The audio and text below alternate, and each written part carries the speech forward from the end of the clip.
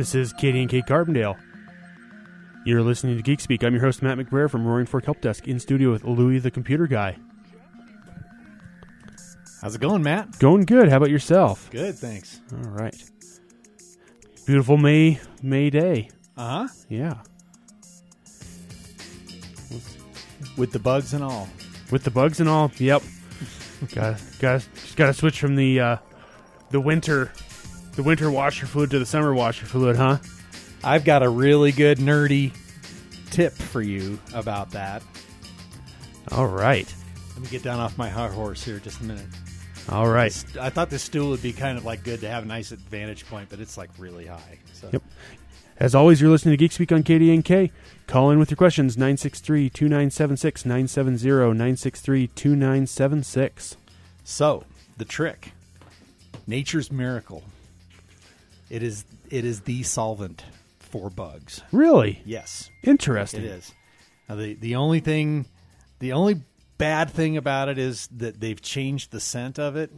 You know, I mean, the old scent, the legacy scent of Nature's Miracle was not great, but what they've gone to is like really, really not great. And so you want to wear, I recommend wearing latex gloves when you do your windshield with Nature's Miracle. Otherwise, you're going to be smelling that. It smells like that cheap body spray, you know, that the 18-somethings spray on themselves. And yeah, so that's right. As long as it doesn't smell like baby powder, we're good. Okay, well, but fair warning. Okay, for those of you that are sensitive to cheap Axe body spray smells, wear the gloves. You know, and but it takes it right off. I wonder what the active ingredient is. You know, it's enzymes, man. What can I say? That at least that's what it says on the ingredients. You know, I'll have to look at the MSDS and see what it. So I'll be curious. I'll have to look at the MSDS for that and see what's in there. No, it rocks though, man. It's like good tip. I'll try. Yeah, you know, I think our listeners can just tune out right now because they've learned everything that you could possibly. I mean, everything that's important on the 1st of May. You know, is preparing for the inevitable mayflies. Yeah, exactly. It's you know, back in the day, I was driving school bus for my kids' school, and I remember right around that period of time, there were a couple of days where I like literally had to stop and pull over because I just couldn't see out the window anymore. It was just disgusting. But anyway, so. Yeah, if call us with your tech questions. You're listening to Geekspeak, 970-963-2976. Matt and I are here. We are tan, rested, and ready. We haven't been on the air for 2 weeks, and we're just exploding with answers. You're on with the Geeks. Hey, Geeks, it's Donna. How are you? Oh, sweet. Donna's on the phone. So... I'm sorry. It's been too long since I've called in, but... I had some time today, and I wanted to chat. How are things going? Everything good?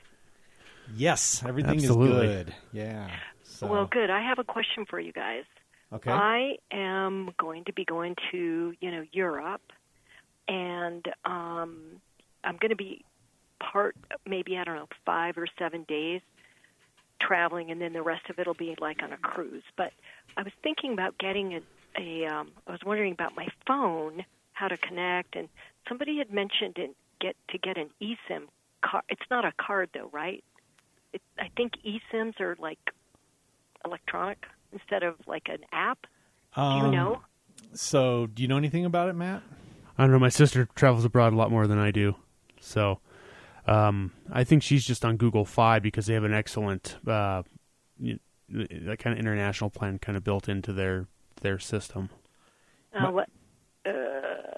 My initial research shows that there are certain phones that are eSIM compatible.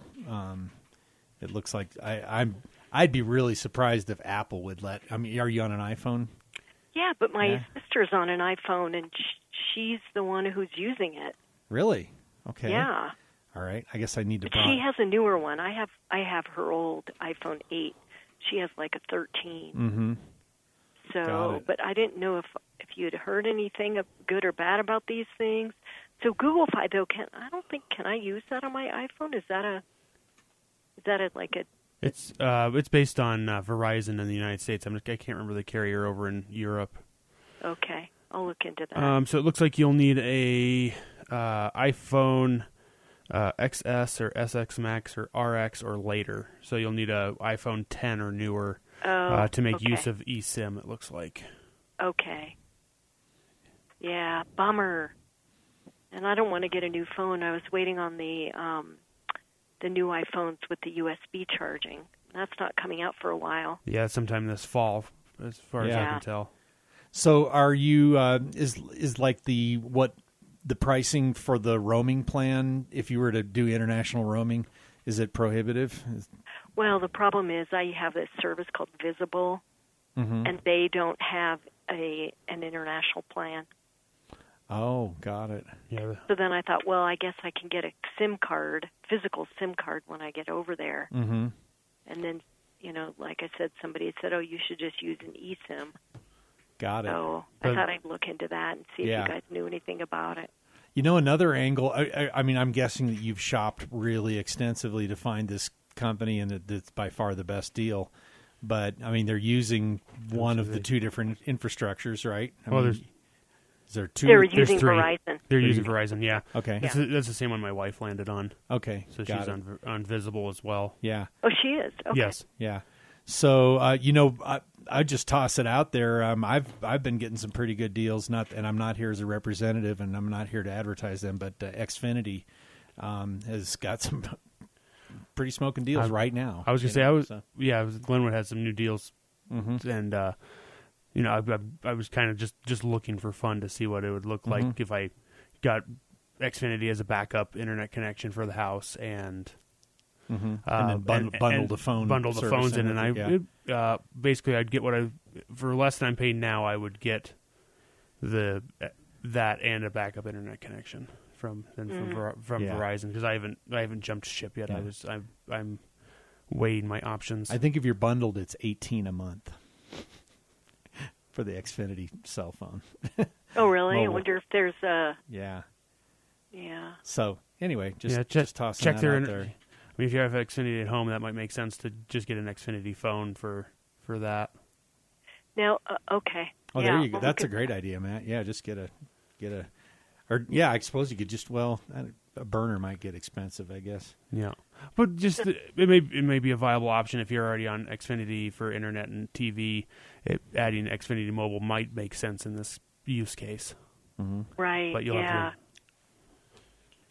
Yeah, and I'll be going back over to Europe again in August, so I'll use it again. Anyway, okay. Cool. Great, guys. I'm jealous. Yeah. It sounds like, what kind of a cruise are you going to do? Like the Greek island cruise. Oh. And, I told you how my sister's over in Portugal, so we're going to all meet over there. Oh, cool. Nice. So I'll get to see them, yeah. It's not one of those Viking River cruises, is it? No. That always kind of called out to me. I mean, that looks like the kind. If I was going to cruise, that's how I would cruise. I'll have to look into that. No, this is a Norwegian. Somebody else picked it, so it'll be fun. Yeah. But the whole thing is, it's expensive, and getting on the internet. I don't know. I'm sure it'll be fine. When I traveled to Europe before, I had a company phone, and we were able to get international plans, and I don't have that right now. So. Mm-hmm. Got it. But anyway, well, once you get on the cruise ship, you'll be fine. I'm sure they'll have Wi-Fi coming out the wazoo on there. Yeah. So exactly, and so that'll be fine once. But getting around, with I just want to make sure I have maps and a way to get a hold of my sisters and stuff like that. Yeah, definitely. Sounds good. Okay, cool. Well, hey, thanks for calling, Donna. Good to hear you. Thanks, guys. Yep. Okay, bye. Take care. You're listening to Geekspeak on KDNK. 970-963-2976. That was our foreign correspondent, Donna Dalton, checking in. It's been a month and a half or two, I think. So it looks like Xfinity has a global pass for $10 a day in 170 countries and $5 a day for Mexico and Canada, which includes 500 megabytes of LTE. So, wow.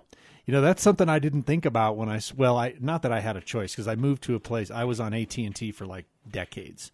And when I moved into my new house right before COVID, there's like zero AT&T signal at my new house, and so I didn't have any choice but to switch over to somebody that was on the Verizon network. And So, but one of the things I didn't think about that I've always taken for granted is that at least AT&T used to have basically traveling in Mexico and Canada. It's ubiquitous. The cell system. There's no difference. Your phone changes channels to the channel. The little icon in the upper right hand corner changes. It's like says Telcel or something weird like that, but it still just works, and you don't get any extra kind of a big bill at the end of the month or anything from it. So that was always kind of nice to be able to just talk and text just like you were. Things are different enough when you cross that line. Right. But to have your phone be different too, that's a real pain in the butt. So, yeah. Well, hey, we were, I was going to toss out the idea that we talk about cookies a little bit. Cookies are right in our face. Any website you go to anymore has a little pester screen at the bottom. Right, because it says, per GDPR guidelines, we need to ask you how to deal with cookies on this site. What does GDPR stand for? You're going to make me look up. So it's a European I thought Union. you had that memorized. I'm sorry. Oh, no, that's GLBA. No, I'm kidding. Let me look it up real quick. It's some sort of a regulation passed by the European Union. Exactly. And it basically makes them tell people. General Data Protection Regulation. Okay. It just basically means that we have to ask your permission before we go dropping unknown things onto your device, right? Yep. Yeah, so basically it's a regulation, and this is from Wikipedia if you want to read more onto it. There's a regulation in EU law on data protection and privacy in the European Union and the European Economic Area. The GDPR is an important component in EU privacy law and of human rights law. Blah, blah, blah. Yeah, it gets technical really fast.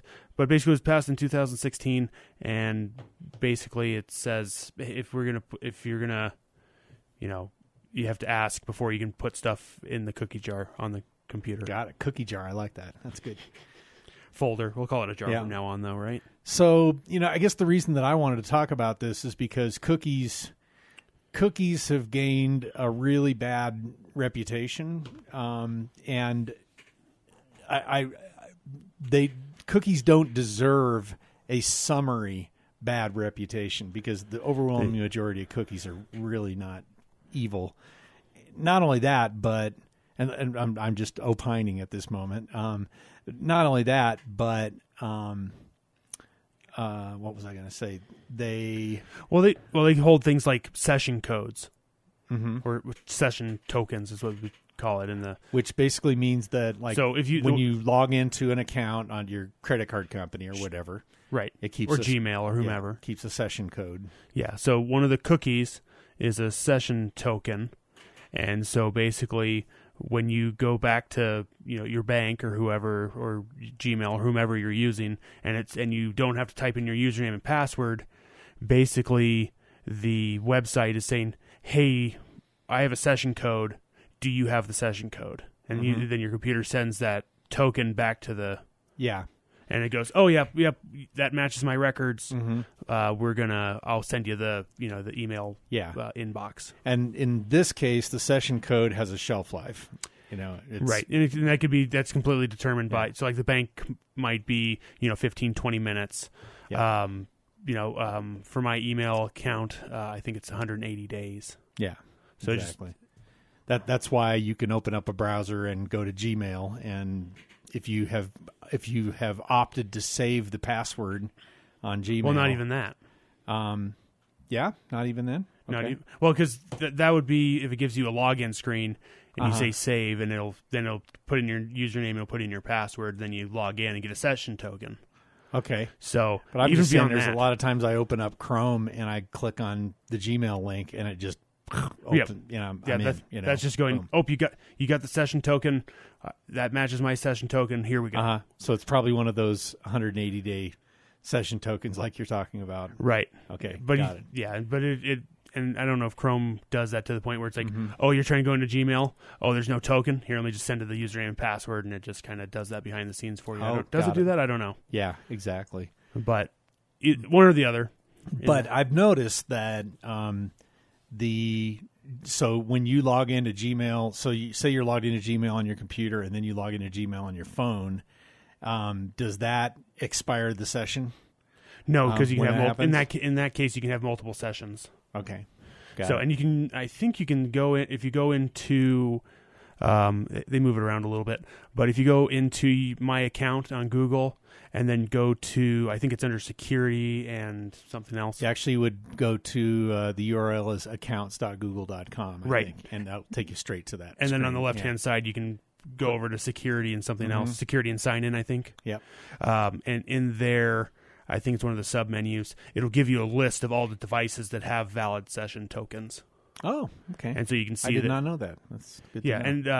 And you can do it if you have like an iPhone. So like I had a client today that had like 6 or 7 devices that she was signed into that she was unaware of. Uh-huh. Oh, yeah. Yeah, that's a problem. And well, it was an iPhone 6 and a 7 and it showed all these devices that had logged into the account over the period of her having it. And it's like, well, we should just get rid of these because they don't need to be floating around. Yeah. Yeah. So you can do the same thing on sessions for your phones too, but you can go in there and see like, oh, there's a browser, and it'll try to do some geolocation. So like most of mine say, oh, your Mozilla Firefox browser in Aspen, or an iPhone. It'll kind of tell you what it was, and so then if you see one that's and sometimes they'll notify you and say, did you just try to log in from Guam? Yep. And you go, no, I didn't. Yep, got that. Yeah. So, I was going to say, if you want to call in, if your session code is expired, give us a call at 970-963-2976, and we'll help you with that. So some of the other things, I think the original use for cookies was tracking people's online shopping habits, right? Right, because you can get information about, because you can get... What are they looking for? Yeah, you can get at some of those cookies and figure out, that, oh, you went to Amazon, maybe Amazon leaves a cookie in there, or honey, or just any of the other online thing. They'll leave a little cookie, a little piece of information that, hey, I was here, basically. Exactly. And then the online advertisers can go, oh, these cookies represent XYZ. Let's send them ads for XYZ. Yeah. I always tell people that. I'm like, the main thing that cookies get used for is, you ever notice you're just browsing along and all of a sudden a Cabela's ad pops up in the side, Because you read Cabela's, like, yes. Yeah, you were looking for waiters last week. Well, you must be still looking for waiters, and we got just the ones for you. Yeah, I'm always... Or Bass Pro Shops pops up and says, oh, looking for waiters, Yeah. So everybody wants a piece of the action. Yep. So, yep. So that's one of the. So we got the session codes. We've got the tracking of your online shopping behaviors. What other things do cookies do? There's a whole bunch, but I haven't looked into it recently. Yeah. Well, I'm sure there are plenty of other things, but one of the questions I wanted to address that customers ask me all the time is, they're like, well, I'll walk in and they'll have a list, and they're like, could you just disable cookies for me? And so I definitely wanted to talk about that a little bit, and because the overwhelming, when's the last time you came across a website that doesn't use cookies? Seriously. Right. I'd have to go look. I don't, you don't know. I'm trying to, probably a lot of the websites that don't have logins, they might not use cookies. So maybe some open source things where they don't have logins. It's just like, here's information. Yeah. They might not have cookies, but anything that has login information or things that you can change or interact with on the website. And that's not what do you call it? That's not a rule that sites that don't have a login don't place cookies on your computer. That's not a rule. That's just, they don't need to. Exactly. So, which would also mean that they don't have to. So maybe if the site at this point doesn't have a GDPR warning, maybe it's not leaving any cookies on your computer. That's a good way to tell. Yeah. So I'm gonna venture just a offhand a guess that 80% of the websites out there are dropping cookies on your computer. Probably. At least. That's probably a modest estimate. So if you go in and disable cookies on your computer, then you're basically heading into a life of answering prompts from websites that you're trying to go to.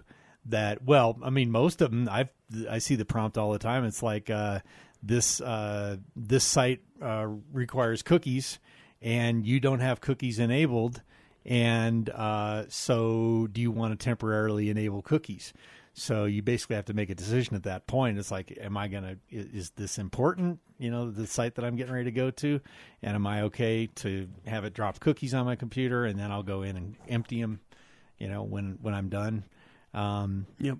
Or I want to go somewhere else? Or you can go into a private browsing session where the cookies are only kept for the session. Oh, there you go. That's a really good. I've given people that advice, but I kind of forgotten about that. So yeah, because I mean, basically, you just if you're in private browsing or whatever they're calling it for your particular browser, it's basically a separate stock version of Firefox or Chrome or whatever you're using, and that session code, any of the cookies, anything that accumulates on there, work for the. And then the minute you close that secure window, you close that window, that all gets deleted. That session's gone. It doesn't exist anymore. Yep. And then you start over anew. Yep. So if you're one of our listeners who's concerned about cookies, whatever type they may be, that is one of the ways to work around it. So what, let's see, Chrome calls it an incognito window, right? Does Firefox call it private browsing? In private or something like that, yeah. And all the different browsers have it. I can't remember what Edge calls it anymore, although it should just call it. It's probably the same as Chrome. Incognito. They changed as much of the wording as they. Yeah, you're right. You're right. They do. So, what Matt and I are talking about is that I think we touched on this a few months ago, but so the Chrome browser, when it was originally developed, was developed by a bunch of not-for-profit programmers, and the source code for Chrome is basically available in a package called Chromium. And anybody who wants to torture their brains by doing programming can download that source code and basically build their own version of the Chrome browser. And I think Microsoft got tired of trying to warn people away from using Chrome, and they finally just went, okay, like Uncle, let's download the source code. Let's create our own Chromium-based web browser. So if you're one of those people that is asking the question, what's better, Chrome or Edge? The answer is neither. They're both the same. Yeah, they're just different flavors. Yeah, you basically open up the hood, and underneath the hood, it's kind of like a Hyundai or a Kia, basically. Chances are when you open up the hood of a Hyundai or a Kia, you probably find the same motor in a lot of them. So it's the same kind of deal. So the Edge, if you're debating or not liking the Edge browser, don't sweat it. It's the same as Chrome. You can. Well, it just has Microsoft's tracking information instead of Google's. Yeah, exactly. So, but it still prompts you to log into your Google account. Does it? I'm pretty sure I came across that the other day. Yeah, I'll have to play with that one. So yeah, they want to make life as easy for you as possible. So. I was going to give the phone number again, but boy, we got maybe a minute, maybe two. If you got a quickie, 970-963-2976, give us a call.